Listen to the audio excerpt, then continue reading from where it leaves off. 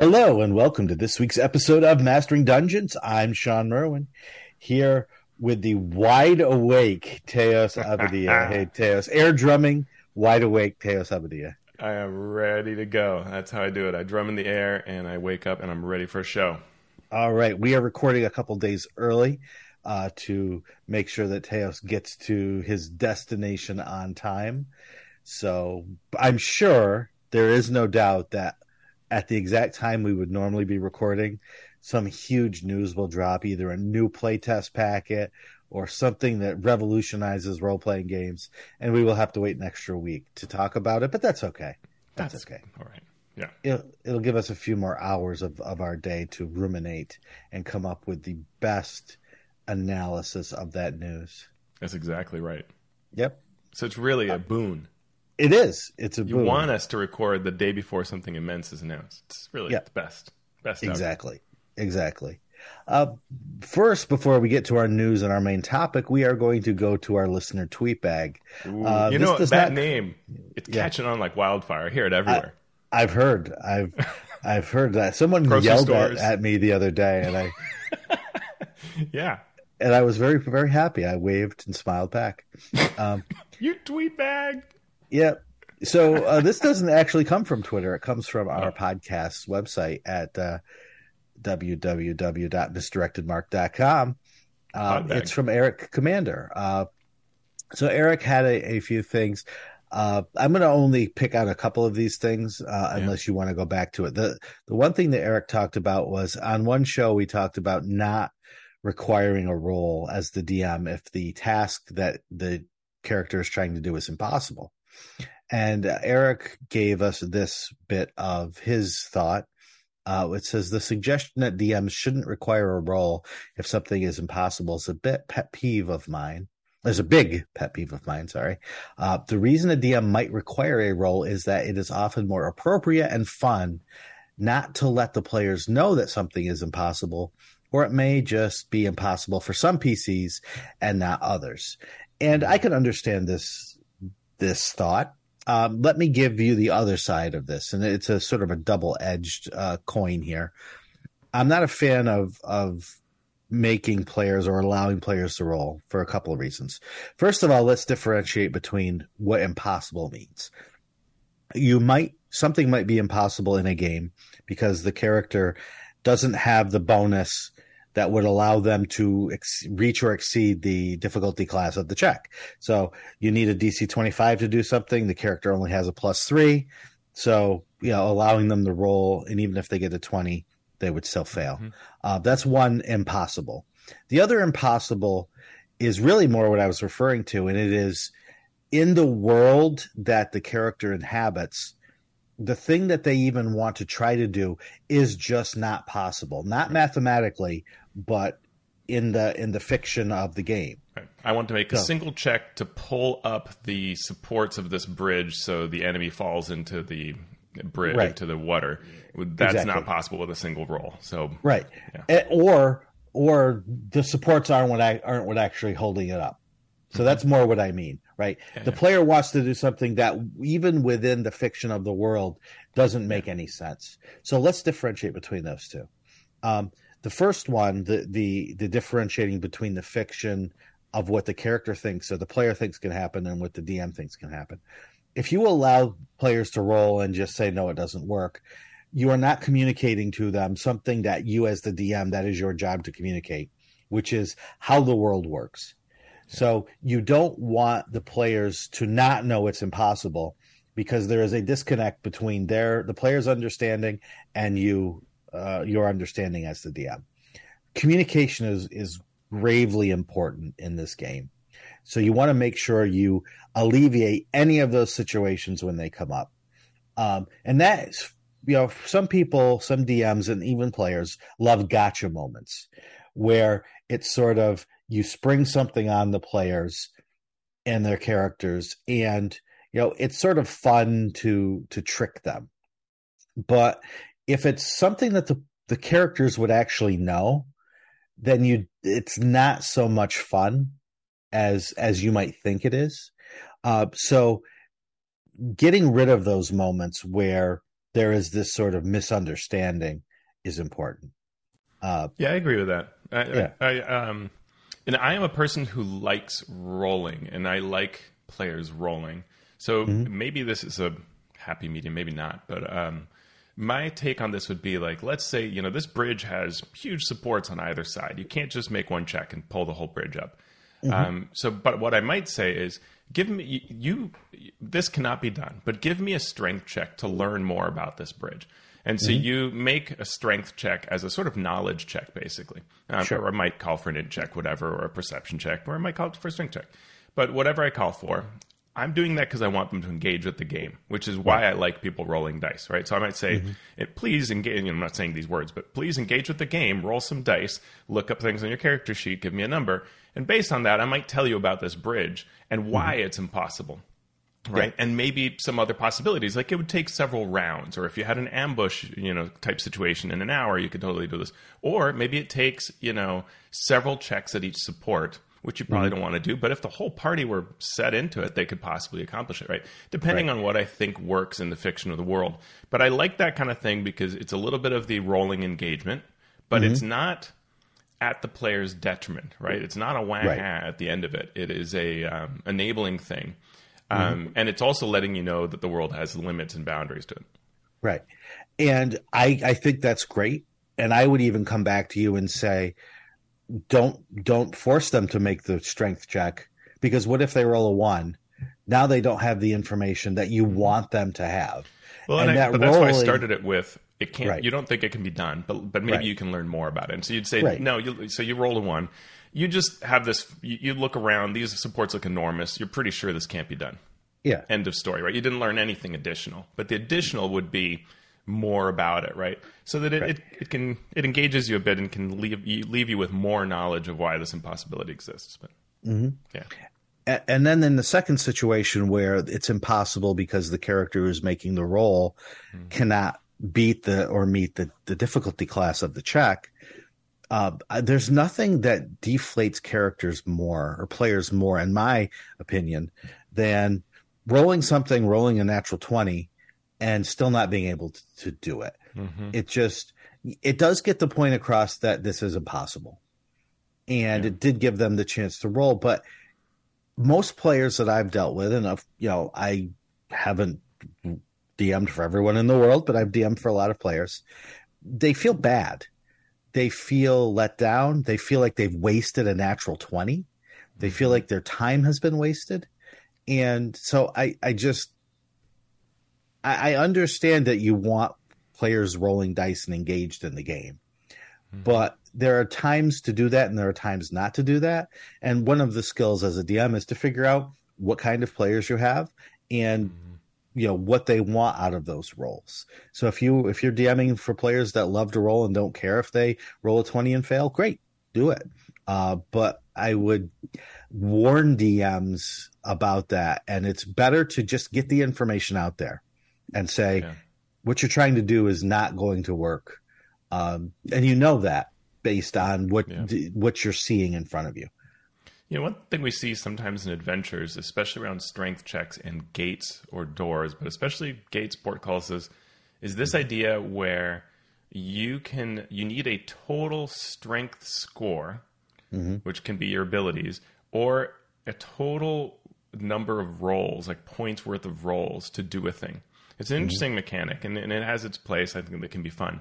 But one of the things you can do as a DM is you can always convert to that. So if you'd actually, like, let's say the halfling, decides to try to open this gate and they roll a natural 20 and they're, 3 points shy of what would open this gate. One possibility is to borrow from that concept and say, you're straining at this thing. You actually can see it budging and starting to lift, but you're just shy of what you need. If someone else could help you. Right. The total of your efforts would raise it. And that can be a fun thing to do when you think it's a good idea that this thing that's impossible for the character, but possible for other characters would be cool. Then you can allow that sort of additive benefit. And that can give them, a little bit of a save on that situation, right? Where they otherwise feel crushed. They feel like they're doing something. Yeah. And it all again comes down to players too. If the players are just the only thing they care about is getting that open, then just give them the information. If there's role playing and storytelling involved, and they're yucking it up because the fighter couldn't, but the dwarf, but the weak halfling character could, then play it out and let the fun happen.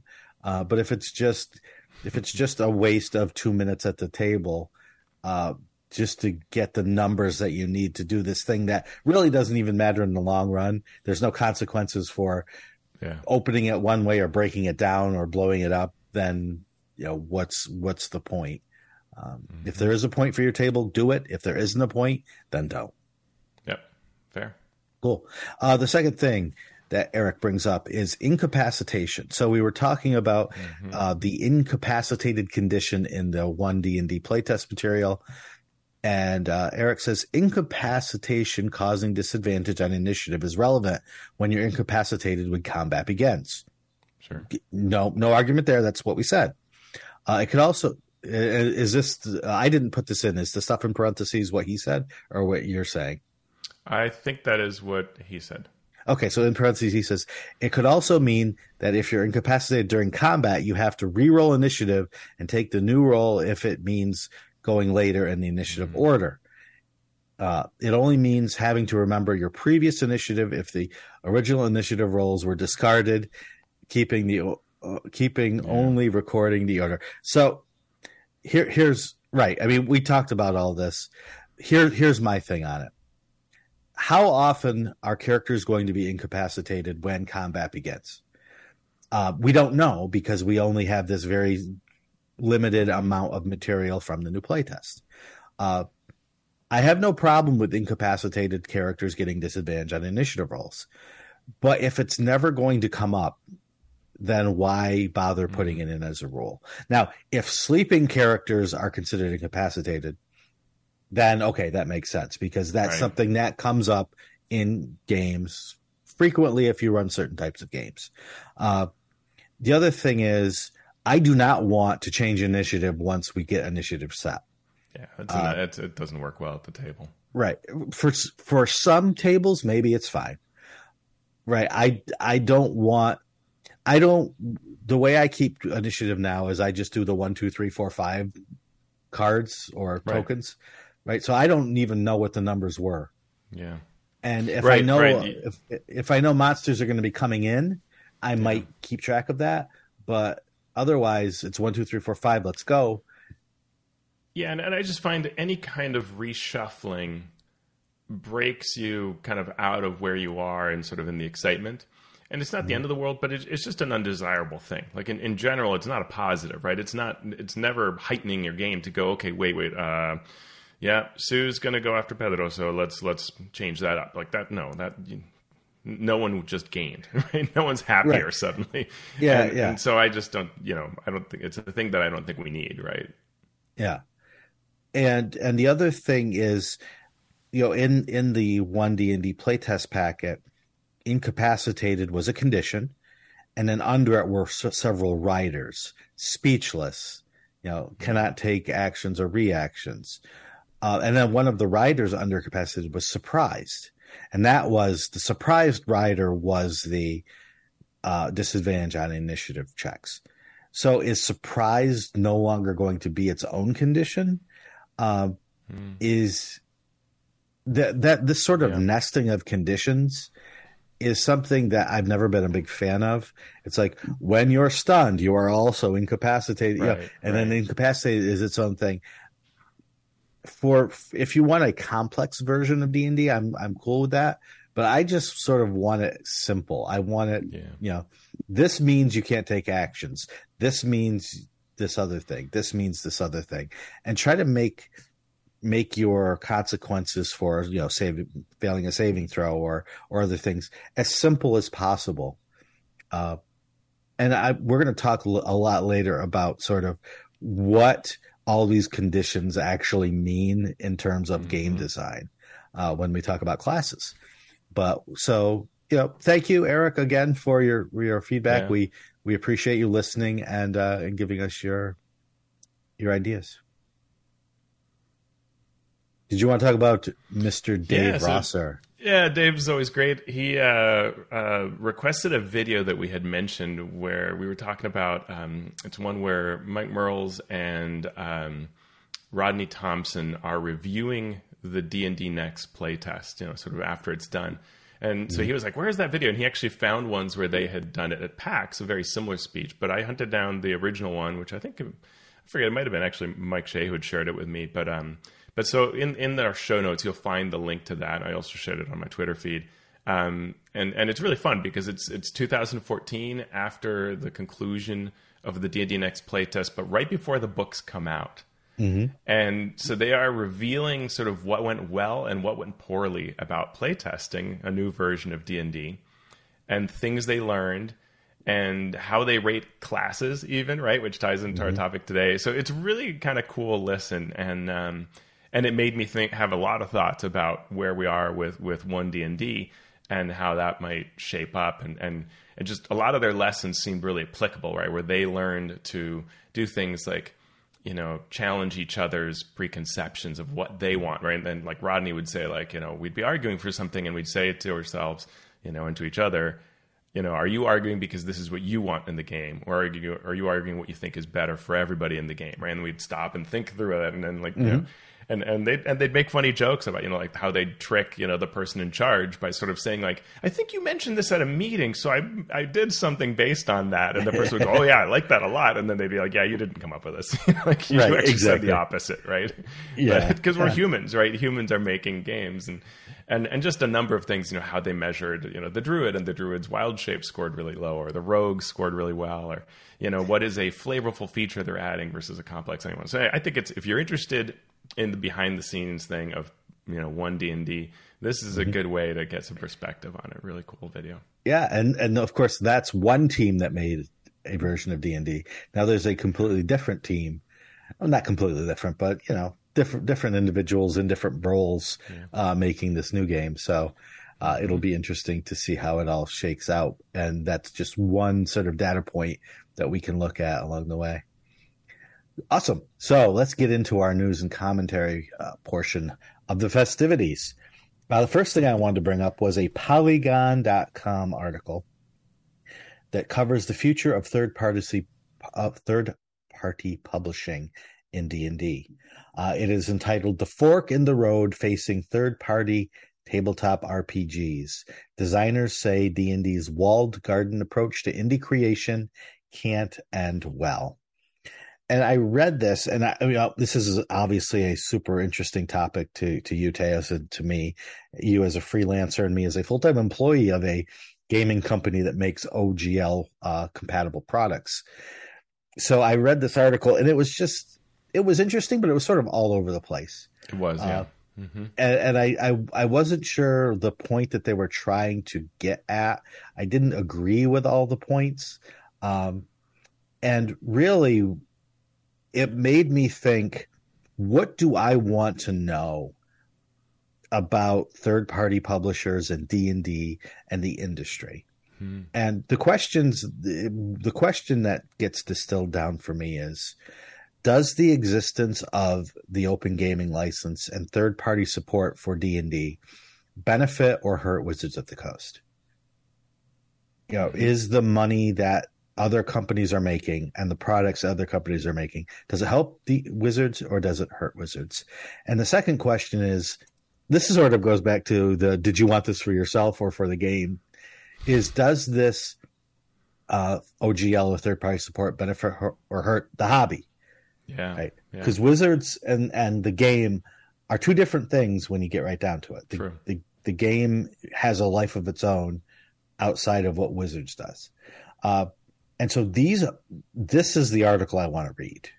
I want to read that sort of analysis and what third-party publishers can do to fill the niches that Wizards can't. And there was sort of the article sort of had this, I don't want to call it whiny, but it was a little whiny. It was like, look at all of the things that we can't do with something like D&D Beyond or with DM's Guild. right? We can't do Yeah. Spelljammer. We couldn't do Dark Sun, and we couldn't do. And I'm like, of course you couldn't, because it's not your Right. property. Yeah. And you are, look at all the things you are allowed to do. Yeah. Yeah. And so, that sort of rubbed me the wrong way. And I understand the frustrations of, having to give 30% to one bookshelf and 20% to Wizards when you do use their IP. So, and if I can butt in here, I thought that this article struck a strange balance between saying sort of what Wizards of the Coast is doing bad with the DMs Guild is bad or confined or unduly harsh, but hey, look, all these other companies are making their own versions of these sort of, as they call it, walled gardens. And it's like, wait, but those are good? I'm having trouble understanding the concept, especially when a lot of these companies' attempts to create a DMs Guild-like environment has often come with some really harsh criticism about the terms that these companies have come up with. Right. So, I think that your questions are really good. And what's interesting to me about these is I don't know that we can't know that Wizards is actually asking these same questions in the same way, right? Right. In that when I think of the early communications about the DMs Guild, a lot of it actually seemed surprisingly non-business speak and really about things like we know the community wants to create. We want them to do that in a focused place that's for the benefit of them and the benefit of us. And that seems really fair, right? It wasn't, we think this is a valuable revenue stream, right? Right. And in fact, if anything, what I've heard has been sort of, it's not an amazing amount of money. It's not a critical source of money. And that's actually great for everybody, right? Because it puts some money on everybody's table, not too much in any one person's place. Maybe one could argue that OBS makes a lot of money off of it, and that probably is true to some extent. But it's we don't know what their costs are, so it's hard to say, right? Right. But I think that this question, this article's coming up because one of the things that, and I wish they'd talked about this angle a little more. One of the things that is really important is when you write for the DMs Guild, you are locked into the DMs Guild for that creation. You can't take it anywhere else. And so if the OGL were to end, what does that mean? Sure. Right. If D&D were to say, OBS, there's no more, could they say OBS, you can't sell 5e stuff anymore. You can only sell 5.5 or for 5.5, there is only a new location that we own where you can have things. What would that do? Like, to me, those are super fascinating questions that actually probably have a legal basis where Polygon could bring in a lawyer to break it down and analyze it. I know a lot of people who have made a good amount of money, had a lot of success on the DMs Guild, who no longer publish on the DMs Guild. Why have they switched? Those are good questions to ask that are different than the ones that came up in this article. Yeah. And those other companies that have attempted to create this sort of walled garden, and I don't really love that term in general, but we'll use it since the article used it. Right? Have they been as successful as the DMs Guild, even in terms of what the company that did it was hoping for? Right? Because Call of Cthulhu, right? There is a place where you can create and put that content up. And it's a very convoluted, complicated issue. And what I want Wizards of the Coast to do, I'm sure I'm sure the president of Wizards of the Coast is listening to our podcast. But what I want the folks at Wizards of the Coast, especially the business side of things, to do is think about this deeply and rationally and without bias, and say, is the community better because of third-party content? And I think the answer is yes. And I think if they look at it rationally, they will find that the answer is yes. And it's better for the company, and I think it's better for the game to have these options that Wizards of the Coast does not have to create, that are still available for fans who want it. So it's an interesting topic, and we will definitely be keeping a close eye on any OGL, SRD business side of this as we go.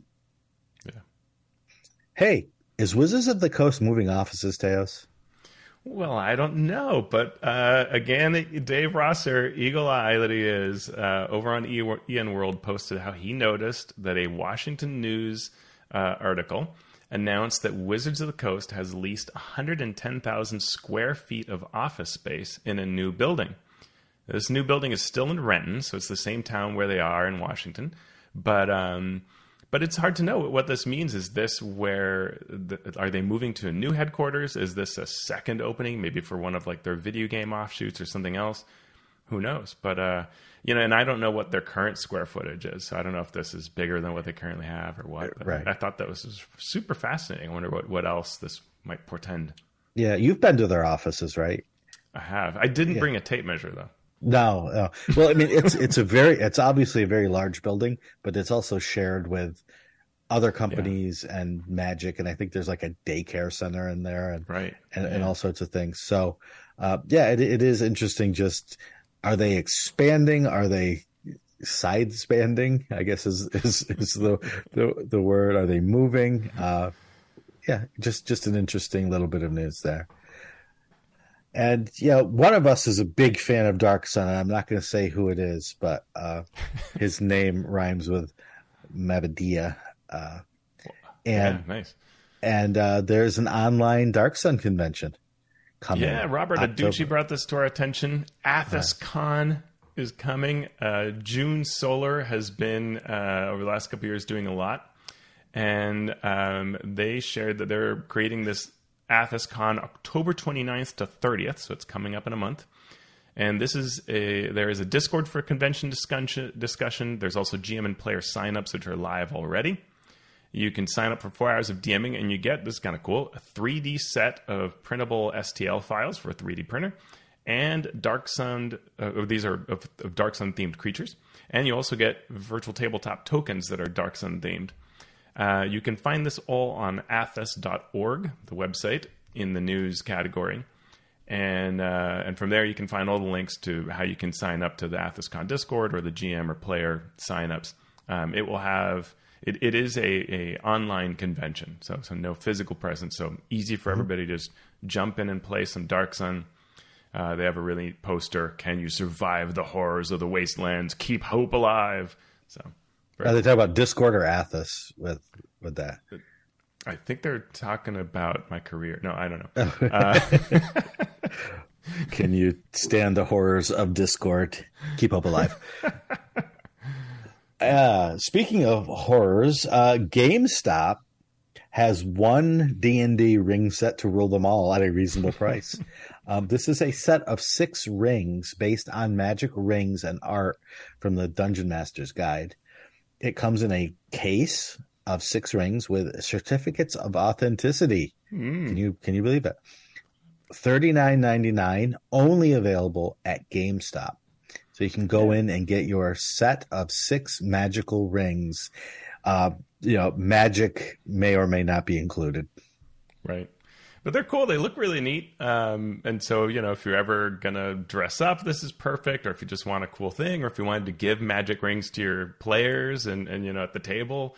I mean, $40 for 6 rings is one of the most reasonable things I've seen in the jewelry department in ages. And they're nicely done. And they come out of the art, like in the DMG, I forget which, I don't know if it's Ring of Spell Storing, which it is, but it's one that kind of goes across 2 fingers and it looks like a scroll kind of curve.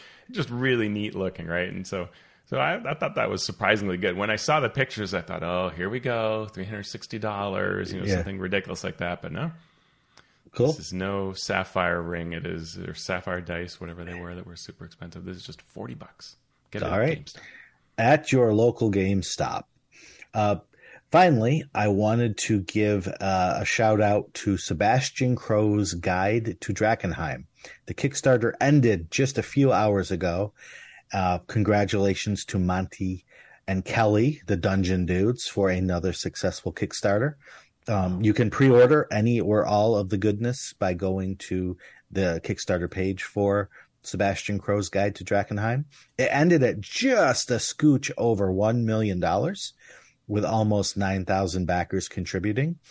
And Because it reached $1 million for the first time, we at Ghostfire are going to be able to provide full virtual tabletop support for some of this content via Roll20 or Foundry.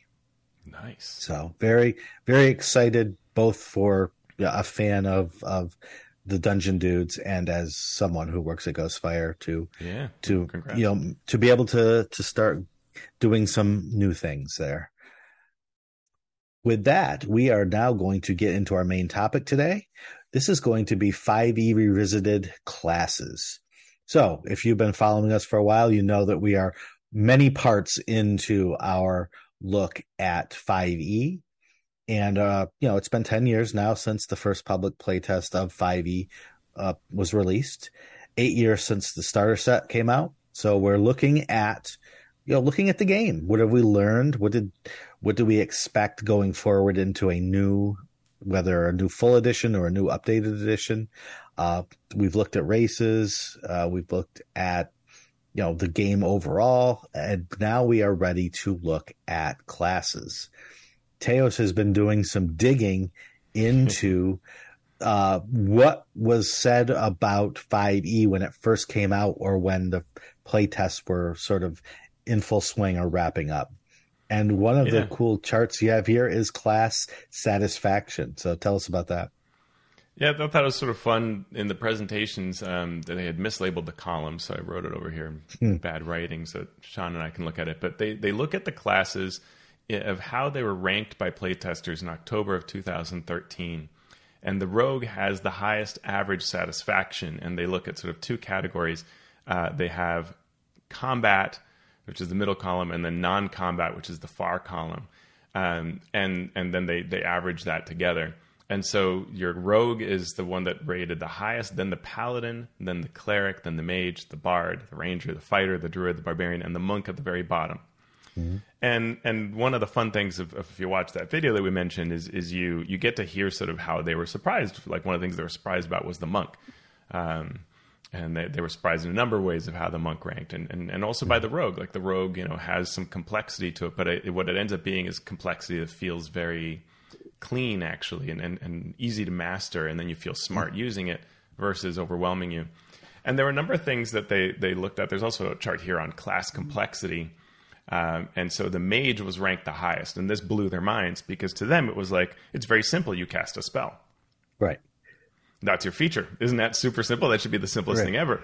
To which people said, right. Spells are complicated. I got to look them up. And it's true. When you think about it, especially with the introduction of cantrips, the Mage could be very simple if you just keep casting the same cantrip over and over again until you hit a critical point where a spell will come in handy, and then you find the optimal spell and you cast that spell. But people, in general, obviously found that the Mage and the spells that you needed to learn, copy into your spell book, pay for or not pay for, right? All of that is more complex than I think they originally imagined. And so it's funny that they saw the Mage as being a very simple class, but it was rated 3 times more complex than the Fighter, which is seen as the simplest. And that they did not expect that. And so the list in order of complexity is Mage most complex, then Druid, then Cleric, then Bard, then Paladin, then Monk, then Rogue, then Ranger, then Barbarian, and then Fighter. And I'm sure they expected the Fighter to be ranked more simply. That's not a surprise. Also worth noticing that this is before they changed it to Wizard. Right. And just that spell lookup being the complexity, and it immediately made me think of 1D&D's first playtest where they have all these spells for backgrounds. And, from a designer, and we said this, right? It's very simple. Hey, you get these 3 spells. From a player side, that's actually very complex. I now need to look up 9 spells if I have 3 different options for this race or ancestry so that I can think through which of these choices do I choose, right? I got to do 9 lookups. That's super complex, super paralyzing, super time consuming for a lot of players. From a designer standpoint, it's so clean because it's a level X at this level and a level Y spell at this level. And so, it's interesting. It made me wonder, I wonder if they'll be relearning these lessons at Wizards of the Coast. Yeah. And so, was there anything else that you took from this chart or from what you saw in the video about lessons they've learned that they might be relearning? Or there was a lot. One of the two kind of high level things that they said, one was how they talked about that it was really, there was both good and bad to what you released in a playtest packet. If you released a very pointed thing, you could get really good data, but very few people would participate because it might not interest them. Mm-hmm. If you released almost like the entire game, like what felt like a whole base game package, as we often saw for D&D Next, that got a ton of engagement, but it was harder to get people to give you the correct insight, mm-hmm. and it sort of blew everybody's minds because suddenly the game was quite different. Mm-hmm. And then the other thing they said was that when they were looking at when they got to the end of the process, they still ended up in several cases vastly redoing parts mm-hmm. of the game, right? And they admitted, there were some things that just, there weren't times to play test. We took all of the playtest feedback we'd had, and then we just made a new thing mm-hmm. that didn't get play tested, and that's what's in the book, right? Because you reach your there's only so far you can go, and that what you've got isn't that great, and so you're just remaking it. And we certainly saw that where the 5e book comes out, and you're like, wow, this never got play tested. This is maybe a little wonky, and they admitted to that, right? Which I thought was the publishing schedule sometimes cannot be altered for business reasons, and so what goes into the book goes into the book. Wherever it's ready. CR was never play tested, right? And it's one of the things that sees the most complaints from the DM side, right? Yep. So let's talk about classes and 5e. What the classes they ended up with in the core book. Sorry. Oh, go ahead. Can I cut you off? The one last learning. Sure. When it comes to complexity, they thought players would want more combat complexity. Mm-hmm. Right? I want rich number of options to do for my class, so I feel really cool. But they found a very strong, very clear indication that as combat complexity climbed for a class, the combat satisfaction decreased. Mm-hmm. In exploration, it was the opposite. So, and what Rodney Thompson was sort of saying they learned from this was during combat, complexity slows down play and has a chance to feel suboptimal because if you try a thing that you think is going to be cool and it's not, that maybe opens you up to criticism or you feel bad about having failed at it. So having all these options was actually sort of a trap. Mm-hmm. Outside of combat, there's not that same amount of pressure. And having more options is more fun, and you can take your time to think through them and try one and then try another. So that was the opposite of what they had expected with complexity. Yeah, I'm gonna get back to that complexity mm-hmm. and time and effort in a minute. But let's talk about the classes that ended up in 5e, in the player's handbook. We have the bard, the cleric, the druid, the fighter, the monk, the paladin, the ranger, the rogue, the sorcerer, the warlock, and the wizard. Added later was the from Eberron. Where am I going? My brain. The artificer was added later, but that wasn't a core class. And the barbarian, which we covered last time. Yeah, of course. Yeah. So the questions: is this the right list of classes for D&D edition? Too many? Too few? I mean, because I loved it so much, I always wanted to see the warlord. Mm-hmm. But this is a big list. It's not a small list, right? It's not like, there are 4 or 5 as we've had in some editions of D&D. Yeah. And I think it is super interesting that the only new class we've seen is the artificer on an official level. And no kind of third-party class, to my knowledge, has gained, huge acclaim and widespread use, right? And so right? It seems like this is a pretty good list to which subclasses then fills in the rest of what you need. Do we need a sorcerer, a warlock, and a wizard? I think so. I think that if you, maybe you don't need them in the player's handbook, but I think that you'll end up with one of them showing up again in another book if you don't put them here. Okay. It maybe makes things simpler to not have it here. probably the more logical one is you drop either the sorcerer or the warlock, and probably the warlock. But people like their warlocks, and I think if you took it out, it would be a little bit like taking out the gnome for 4th edition, right? Where it creates a lot of negative conversation. And can we differentiate between what people want because people want everything and what's best for the game? Sure, it's hard to do. What do you think? In terms of, well, I mean, I'm going to look at it from every possible angle when I look at it, right? I want to look at it from ease of teaching. I want to look at it for ease of learning if you don't have someone to teach you. I want to look at it from all of these issues with the understanding that, you know, the hardcore player wants every option available to them at every point. I think you could get away with wizard. And you can make sorcerer a subclass and warlock a subclass. The other ones, you could probably get away with making a monk a subclass of a fighter. You know, in terms of what they actually do, because, and this is where I want to really, really shift gears.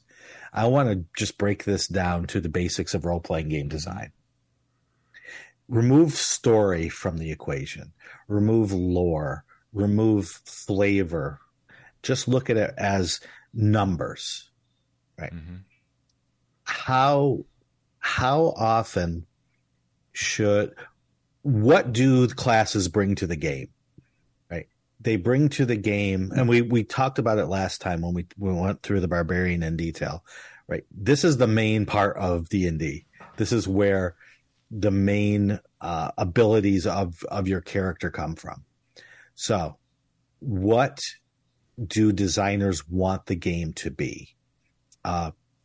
If the game at its base is, again, removing story, removing flavor, if the game is hit points are the most important thing, you have hit points, the monsters have hit points, everything that you do in the game mechanically is taking away hit points from monsters before monsters take away hit points from you. Sure. There are only so many things that you can do with a class ability. Yeah. And so I want the classes to do those things and maybe do those things in different ways, and that be the main shtick. But then the question comes up, right? How often should a class succeed on the thing that it's trying to do, which is generally take away hit points from monsters or keep monsters from taking away your hit points?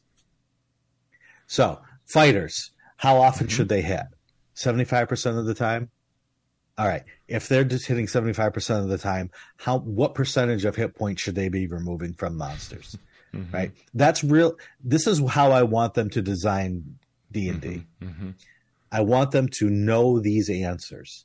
Sure. Maybe barbarians only hit 65% of the time, but they take away a higher percentage of those.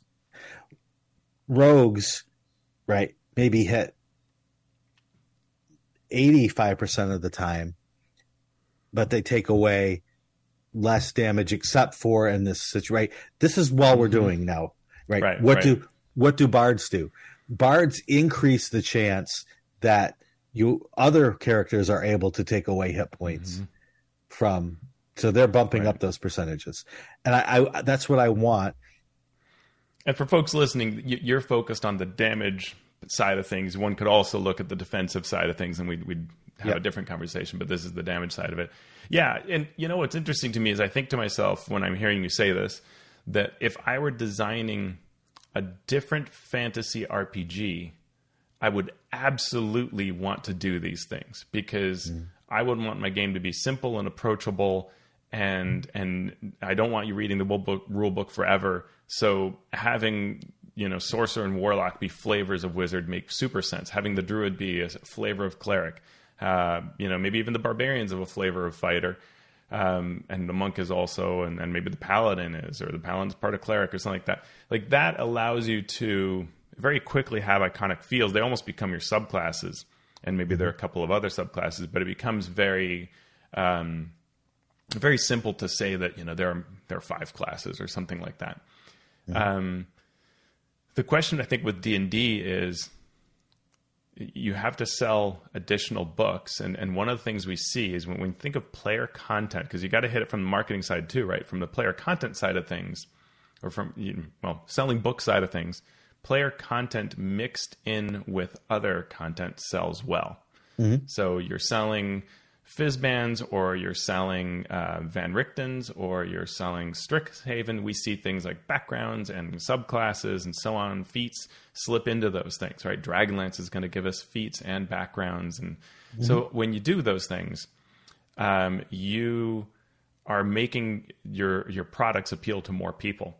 And so you need to have some notion of not just the design of it, but the design of it for marketing purposes, for sales.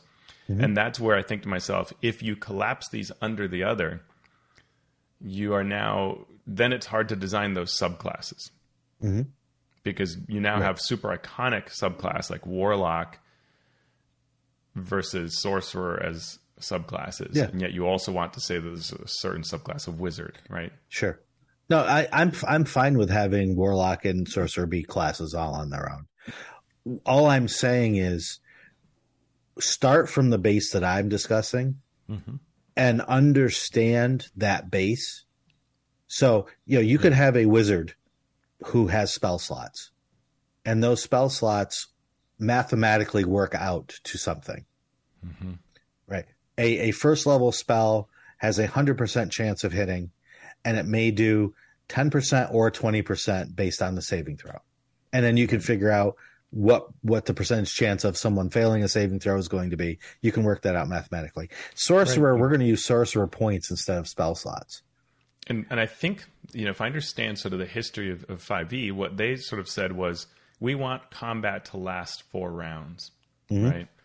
3 to 4 rounds. And so monsters need to survive 3 to 4 rounds.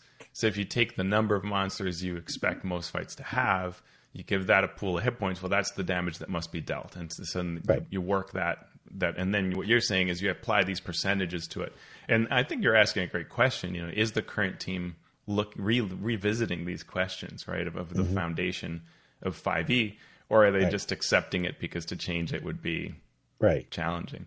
And of course, what we're doing on this show is we're not playing that exact game. Our game is a little more of like, if we could change things, what would we look at changing and how, right? So this is perfectly valid to say, go back to the math and see how it's working today. Right. And what we want it to do. And understanding that underlying math and the how long should a combat be and how long should a turn be in a combat? Should someone have to take 2 minutes to complete their turn, even if they know what they're doing, or 10 minutes if they don't know what they're doing? Is that something that the game wants, or do they want shorter turns? And one isn't necessarily inherently better than the other. It's just, what does someone want out of their game? Right. If turns go too fast, you can get that repetitive, I roll a die, I miss, I roll a die, I hit, I roll a die, and that gets boring. But sitting and waiting for someone to take a turn for 10 minutes where you have no stake in it. Right. If there's no story involved, there's no stake in it, then it's dead time. Like, and this can be a very tangible thing. Like, I recall when conventions, when we moved from 3rd edition to 4th edition, there was this sense of, at 3rd edition, you would do your turn and you could go to the bathroom or go talk to a friend at another table or whatever, because there was very little you would do off turn, and it sort of, nothing mattered. Nothing that you did sort of really reflected the other party members, with a couple of exceptions. Right. And when 4th edition hit, I remember people talking about, I can't leave the table. Right. And I've got to pay attention to what you're doing, because I might do something based on that or bolster what you do all of a sudden. And so all those kinds of reactionary type things where, the interrupts were super, super interesting, in that suddenly everybody was attentive, right? So you can change to the point where people are talking about it. You can change that interaction at the table with how you frame your game. But then there is the question where, 4th edition at the end of it. Right. It was nuts. I mean, I remember one time where a monster did a thing and every single party member did something to block it. And some of the things were quite ludicrously non-important. and yet take up time they did, and the DM was just scratching their head and yelling at everybody because I can't believe you bothering to eat up time with these tiny little things that have no impact. We're taking 20 minutes, and then you get done with everyone's reactions or interrupts or whatever you want to call them, and then it's like, where was I? Who was attacking? Oh, right, it was the monster who was supposed to have been doing something for the last 20 minutes. Yeah, so, forgetting whose turn it was, right? That is a great thing to check. If you suddenly have to go, wait, who was doing the thing that we're all responding to? That's a sign that you've gone too far in one direction. I think that's clear. Right. So the other benefit of going and looking at these game design in terms of percentages, right? The barbarian has a lower percentage chance to hit, but higher damage when they do hit, is that then you can find when something gets way out of whack. Mm-hmm. If someone's hitting 100% of the time and doing 100% of the damage, then something has gone wrong in your design. And that's when you need to step back and say, what do we want this class to do mechanically? And how can we balance that against what we want the other classes to do mechanically? And I want that taken into consideration, both in the design and in the story elements of things about, how the classes interact with each other and with the story that's being told.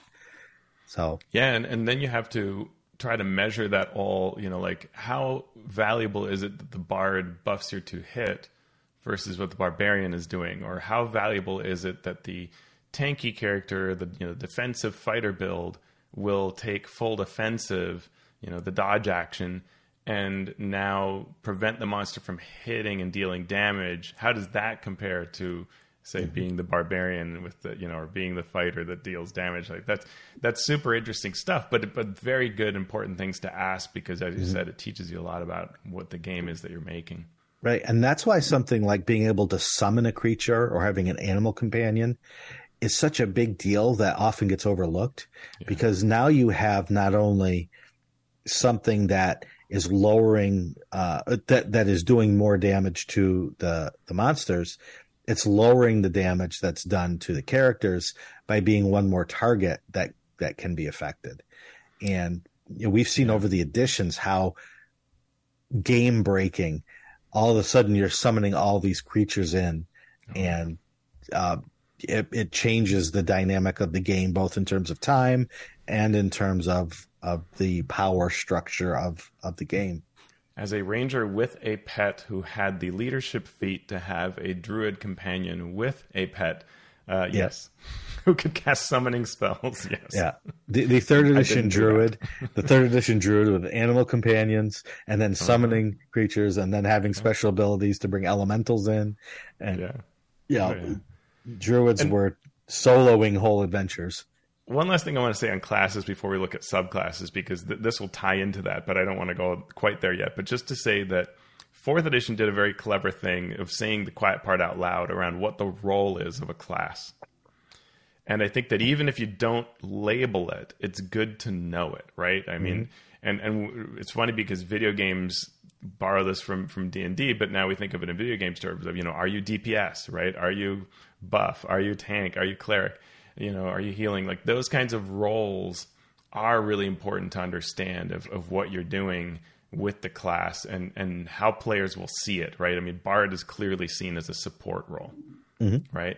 Clerics sometimes support, but a lot of times heal, and every now and then it's supposed to be, the Stormbringer type warrior. And so, does that get muddy? And that's a good question to ask of these classes as you're designing them. Is the role clear, and should it have flexibility?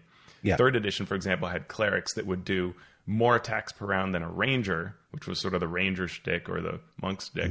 They would do more damage than a fighter, and then it would become like, wait a minute, this is, and what the party was actually saying is, could you heal me? And they're like, no, I'm casting Righteous Might. No, I'm Divine Fervor. No. Right. And that's the other thing is when you bring in resource management into it, if you have this, they should hit 75% of the time and do 20% damage, of a creature, of its CR, of its level, whatever.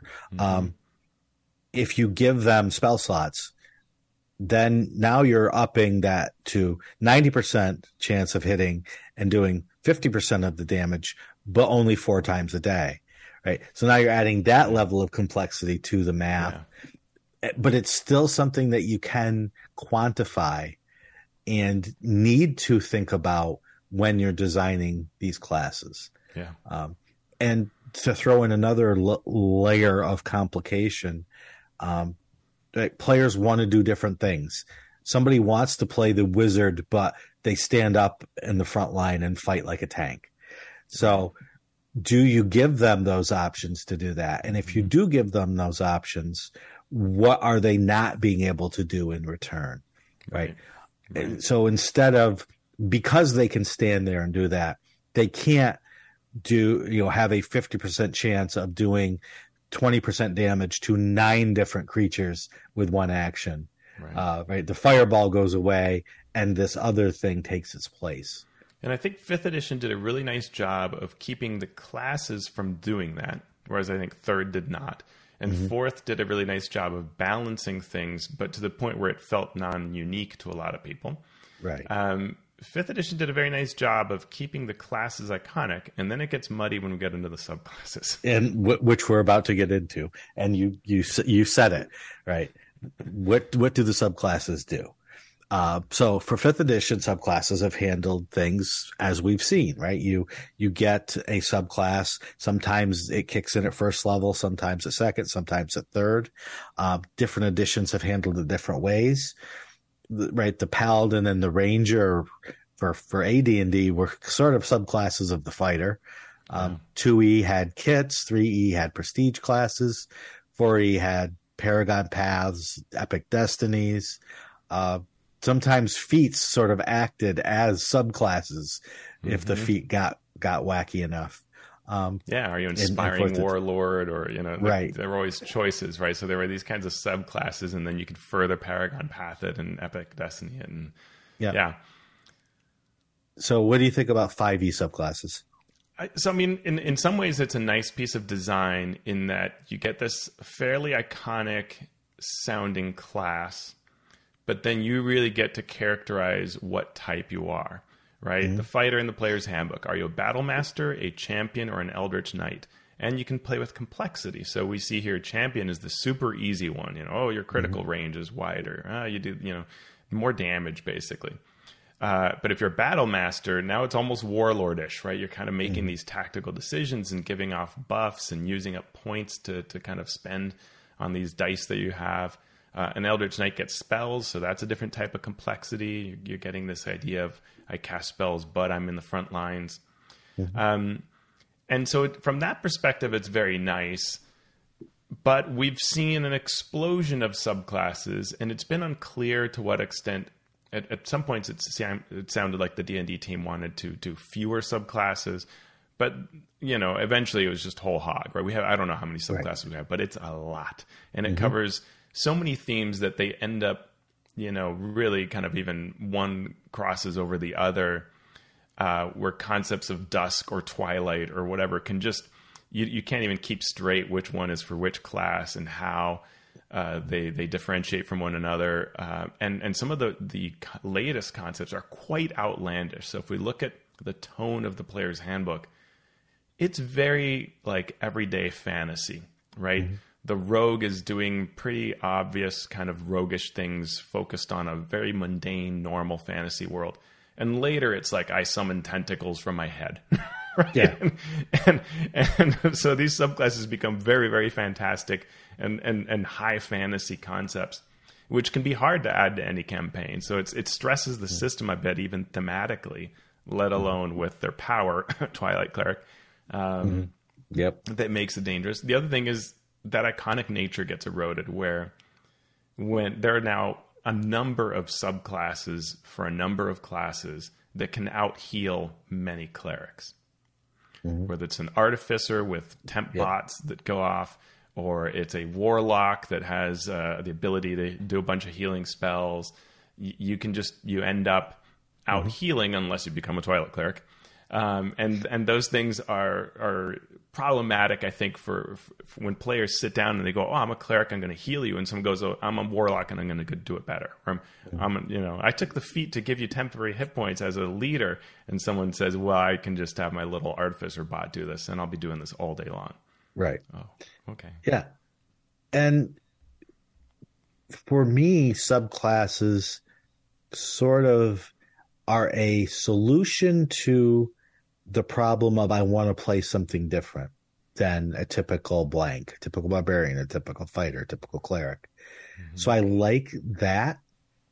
And I like the fact that if designed well, they sort of fit the thematic role that multiclassing plays. Mm-hmm. You can do the different things, not in terms of sort of power gaming to do things, but thematically to do. And however, when you actually do multi-class with subclasses and you take a class far enough to get a subclass, and then you take another class far enough to get a subclass, if you want to do it, great, but it gets very complicated and it gets a little bit too much for DMs to handle, I think. Especially because multi-classing is often about fishing for a particular ability that would make you very strong, right? And we've talked about this on the show a number of times. Casting shield so that your AC can spike way higher than the class anticipated or the game anticipated, so that we break bounded accuracy. That is just a problem until you can just fish into a certain subclass if that subclass allows that option, and that becomes a problem, or even if the class does. So. Mm-hmm. So another issue with subclasses in 5th edition is when they start. So at some classes, you get your subclass at first level right away. Right. Like a cleric. And thematically, I have my deity. So my deity is expressed and chosen at level 1. Right. Now, some come at higher levels, even though it doesn't make sense that they come at higher levels, because some subclasses are based on not your experiences, but sort of who you are. Mm-hmm. So I forgot when do you get warlock or sorcerer subclasses? I don't play those a lot. Yeah, I'd have to look. I think sorcerer's a little earlier, warlock's later. The other one. Warlock, I think because you're choosing your patron, right? You do that earlier. But a sorcerer is often like in your blood, you are this, but you've always had that in your blood. So why does it take you to 3rd level to? So story-wise, it doesn't make a heck of a lot of sense. Or for monks, if you are trained at a certain monastery, well, as a child, I was taken in by monks, right? That's an old trope, and who taught me all of this stuff. So why do you have to wait till 3rd level to pick the thing that you've been training for your entire life? So I would love to see that codified into one. If it's 1st, make it 1st. Mm-hmm. If it's 3rd, make it 3rd. If it's 10th, make it 10th. But have everyone on board with the same thing. So when you're teaching, especially, you don't have to say, well, you're 1st level, so you have to choose right now what that subclass is, which is one more choice a new player would have to make. Whereas you don't get to make it till 3rd, where this other person maybe at 2nd level gets to. I would love to see that codified a little bit. So sorcerer and wizard, or sorcerer and warlock do it at 1st because the idea is that this is the source of your power. Right. But a druid, for example, does it at 2nd. Right. Because that's when you join your druid circle. Right. And I think a wizard does it later because the idea is this is through a choice and study, if I recall correctly.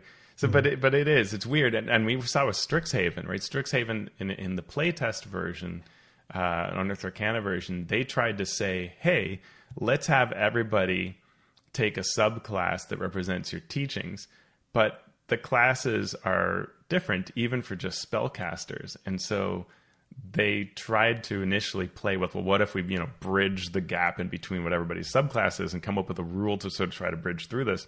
And it got rejected with people's choices. People polled it poorly, and so they ended up removing that from Strixhaven, right? This idea that you would all take a subclass to represent what you were studying, because it couldn't bridge that gap of subclasses being assigned at different levels. And so I would love to see that they are all similar. And I would, even if there is a thematic problem with it, I would want it to not be at first level because of that complexity, right? Mm-hmm. Right. I would love to see it. Well, we've already said I would love to see, picking things along the way. And if you want to start at a higher level, then start at that higher level and let your experienced players start at 5th level. New players or players that want that sort of ease into the game experience could, choose something at 1st level and then make the game easier until you get to that. And it's tough because, as we've said many times, campaigns don't go that long. And so we often look at least in 5e, we look at a 20 level set of benefits for a given class, but we're probably not going to play all those 20 levels. And so it does become tough. But I think that, if we keep level 1 as sort of, you can express your interest in various things, but we're not getting features for them. And maybe that's the difference, right? You could describe what your patron is, but it's not giving you powers and choices. And then maybe at 2nd level, that's where that kicks in, right? So describe your pact, but you're not bound to it and mechanically, or you're not getting, a choice of 3-pack features or something like that. Maybe if you're making a thematic choice that's different, it might be okay. Yeah. Bard College, for example, is at 3rd, right? Just like the fighters at 3rd. So it's just fascinating how they've chosen to do that. And I think complicates things, right? Yeah. Well, I mean, I think it's not surprising that they do it, because they may try to balance classes against each other. So at 1st level, if you're super powerful at 1st level with just your regular class features, they don't want to give you additional things on top of that until 3rd. Yeah. So it makes sense. But it also makes it more difficult to manage characters that way. So, yeah. It also results in when players level, which increasingly as their characters are leveling, it's increasingly because the adventure said to, because you reached a certain point in the story that results in a level, and you hear everybody around the table say things, and some will be like, I got an extra spell. And someone else goes, well, I unlocked, the thing of my whatever. And so it's all different places, which is another interesting thing. I don't know if that's good or bad, but it is different, right? But it's neither good nor bad, except for what the players bring, right? If some player is going to be upset that they only got a one new spell, and this other person now can, immolate an entire village because of this, it does lead to imbalance in that sense of the word. The other thing on subclasses is that and we see this a lot when we've done book reviews, right? When we go through like Atasha's and we've reviewed, what these various subclasses grant you, is that the story you're trying to tell can only be told in a couple of steps, which then end up being only some of which you're going to actually get to play with, right? So like you think of a paladin, and they're going to get abilities at 3rd when they choose to be a certain type of paladin. And then they're going to get something at 7th, at 15th, and 20th. So for most campaigns, forget 15th and 20th. You really are just getting things at 3rd and 7th. So for most campaigns, a paladin gets 2 points where the game rules get to reinforce the concept you've chosen, which is supposed to be such a huge, important choice, right? The type of oath I made. Right. And I only get 2 places to express it. And these can't be super all-encompassing powers. So one of the things I wonder for subclass is if I were rebuilding things, I'd want to look at, could we have more steps, but they're smaller? Right? They're not such meaty packages, so I can have more expressions of flavoring. Remove things from the regular class, right? The base class, remove things from there and put it into the subclass to make it. Yeah. I like that idea. It makes it more complicated. More open for disconnect in power levels, but it does reinforce that choice more. And in that sense, I like it. So it's a tough choice, a tough question, right? Of how to do that. And it would be a major redesign, although it could technically still be compatible. And I think that's one of the questions we have about 1D&D is are they going to say that things are technically compatible even though they're wildly different, right? So I could say that, hey, in 5.5 or whatever you want to call it, 6e 5.5, that we get, everybody has subclasses at levels 2, 4, 6, 8, right? Something like that. And they're smaller benefits, but that in the end of it, a level 8 5.5 paladin and a level 8 5e paladin would be compatible in power. Theoretically, we can all play the same game. We're wildly different, in a number of ways, but right, yeah. But we could be at the same table playing and having fun. Yeah, I don't know. How do people feel about that? It's a good question. How do people feel about that? Well, you listening out there, you let us know how you feel about that. And thank you so much for listening. Thank you, Teos, for sharing your expertise as always. Thank you, Sean. And thank you to our patrons who are giving us some of their hard-earned coin to keep us on the interwebs. You can become a patron of the show by going to patreon.com/MMP. Teos, what is up with you in the social media world? You can find me at alphastream.org. From there, you can get to my YouTubes and my other efforts. On Twitter, I'm at AlphaStream. How about you, Sean? You can find me on Twitter at Sean Merwin. You can go to the podcast's Twitter feed at MasteringDND. You can also leave comments at various other places like forums at misdirectedmark.com, at our homepage on the internet at www.misdirectedmark.com. Sometimes YouTube works, sometimes it doesn't. You never know. Or you can just scream really loudly and we might hear you. Mastering Dungeons is a Misdirected Mark production. So, Teos, we've talked about 5e classes. What are we going to do now? Let's go kill some monsters with a varying percentage according to our class. There you go. You're learning. I like that. I'm trying.